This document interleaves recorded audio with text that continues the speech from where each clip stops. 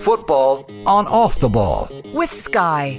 All the football you love in one place. Across Sky Sports, BT Sport and Premier Sports. Before you go, there's a documentary on Monday night about Liam Brady that's been quite a while in the works, and I think a lot of people are really looking forward to seeing it. There's such affection for Liam, particularly I think amongst a certain generation of Irish football fans, for his brilliance in an Ireland jersey, but also for him being such a trailblazer at Arsenal, but then what he achieved when he went to Italy with Juventus and Sampdoria and Inter Milan. I'm not sure if you're involved in the documentary, but your first memories of Liam Brady, what are they? Well, first of all, I'm not in the documentary that I know of. Anyway, I haven't done anything for it. But I first saw Liam. I was at Leeds at the time. I think it was coming towards the end of the season. I wasn't playing in the match at Leeds, and Liam had just come into the team. I'd never seen him play before. I think he was only about 18 at the time, and he was absolutely brilliant. And I was player manager of the Irish team, and we were going on a tour of South America at the end of the season. And I picked him to go on the tour. But Bertie Mee was the manager. He never came back to me, and Liam never found out about it himself, you know. But Liam, and then just shortly after that, he played. I picked him to play in the team. His first international, again, I think it was against the USSR, where we had a big win, and it was natural to him to play in the international team. I had no problem about picking anyone. I was only young for myself when I got into it. And they used to say, international football is different to, league football. How can it be? I never believed that. How can it's a game of football? And Liam took to it like a duck to water, as they say.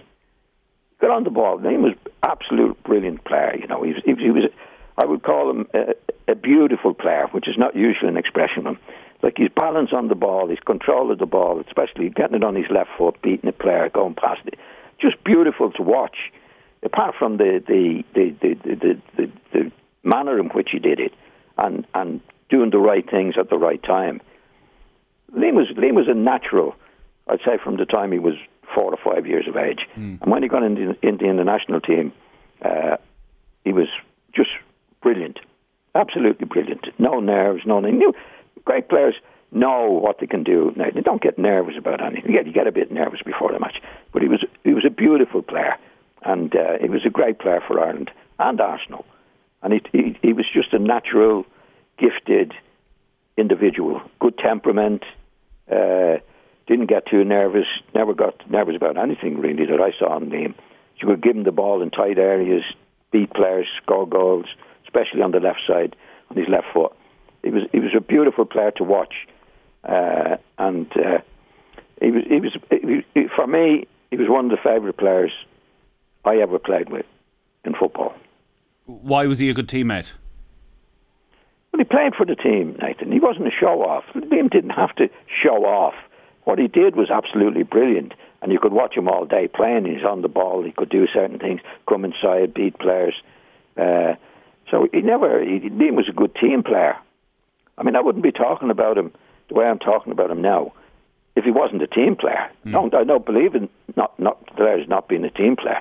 That's what it's all about. But Liam had the ability and the temperament and the knowledge and the intelligence to do what was best for the team. Always did. Never showed off, Liam. Didn't have to show off. What he was doing was absolutely brilliant, and everybody loved watching him play. Because there's some players, really top-class players, Nathan, and they're not that good to watch, but they're effective.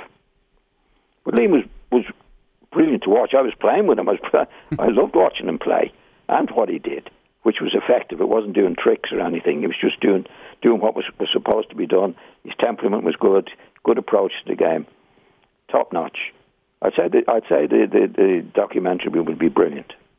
Yeah, it's interesting you say he didn't show off, because I'm too young to remember watching Liam Brady play, and my first memory is of watching 101 great goals and the excitement in the house when an Irish player would pop up, and Liam Brady would always have 5 or 6 goals in these compilations, and he was such a brilliantly creative player. It looked as though that was showing off, because he would score these exquisite chips and outside of the left foot.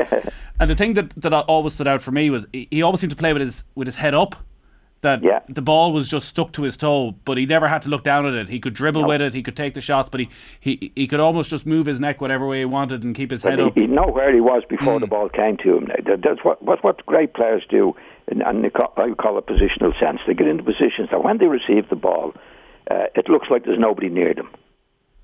I've played with poor players where after, like what happens with the great players, after their first touch, they've more room than they had before they touched it. And their second touch gives them even more room. Now what happens with bad players is that the more they touch the ball, the less room they have, Nathan. You know, it's a gift in itself, first of all, to be in the right position. And the second gift is to have the control.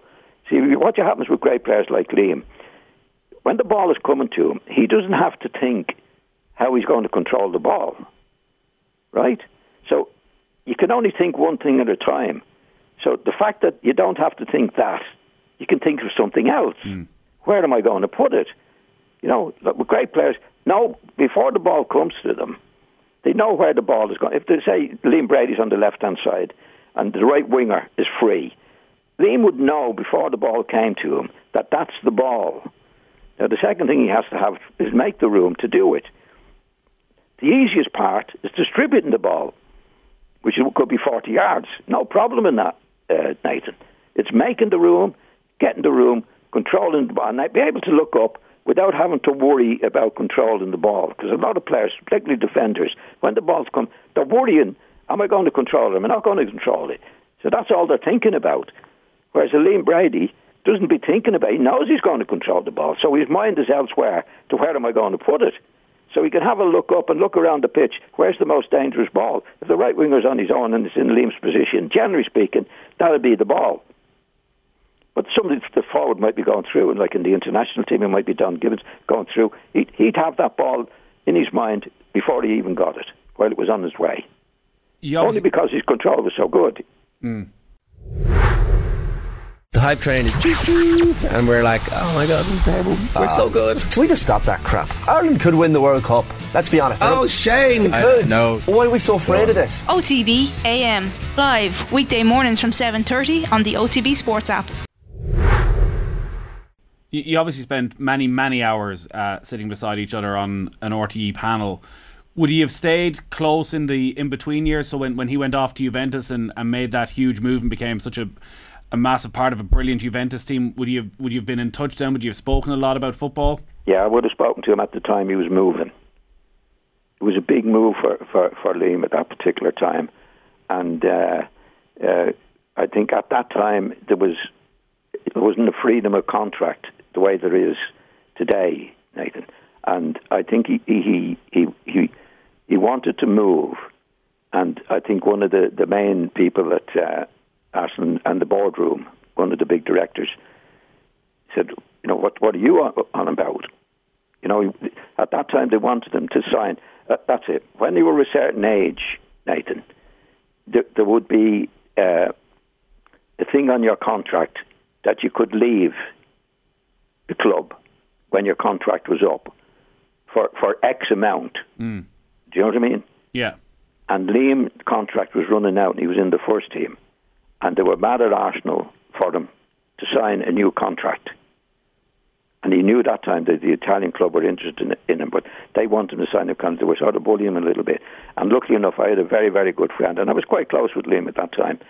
I had a very, very good friend who was very good to me, Ronnie Tiemann. He was a top-class solicitor in Leeds. And luckily enough, I still was in contact with him when I left Leeds. And I put Liam in contact with Ronnie. And Ronnie looked after him from there. Right. So he pulled it all together because it was a big transfer fee as well. I think they paid £500,000 at a time when Italian transfers were just opening up to foreign players coming in. But also it was still quite unusual for English players to go to Italy and be a success. It was probably John Charles. Liam was a great player. He could play anywhere. But I think what happened with the money situation, he didn't sign the new contract, Nathan.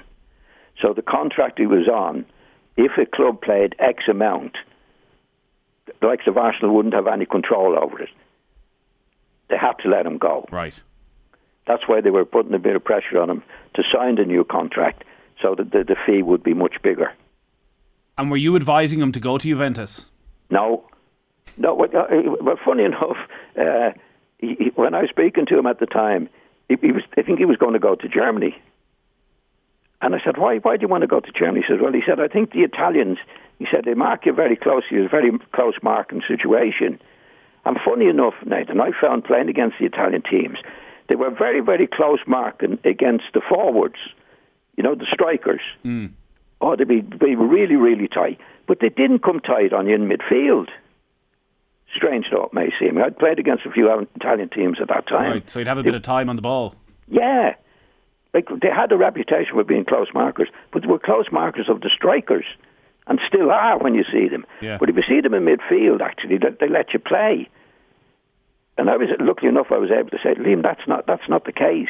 Actually, you get closer marked in Germany than you will in Italy. So I was all, not that I wasn't pushing Liam anywhere. I was only giving him my opinion on it. I said, if I were you, I said, if I was in the situation, I said, I would definitely be going to Italy instead of Germany. I'd say he was glad you gave him that advice. Sorry? I'd say he was glad you gave him that advice the way it worked out. Well, the way it worked out, yeah, but he didn't know at the time. Liam was very young when he was going abroad, Nathan. I think he was he only 21 or so? Yeah, maybe a little bit older, maybe about 23 when he went to... Yeah, well, he was quite young to do it. But Liam was always a classy player. I mean, if I was an Italian team, I'd want him in any team. So I think he was made for it. He'd be a brilliant player anywhere, and a great temperament, and never lost control of himself. Never got big-headed. Always Liam. He was just one of the lads, Dublin lad.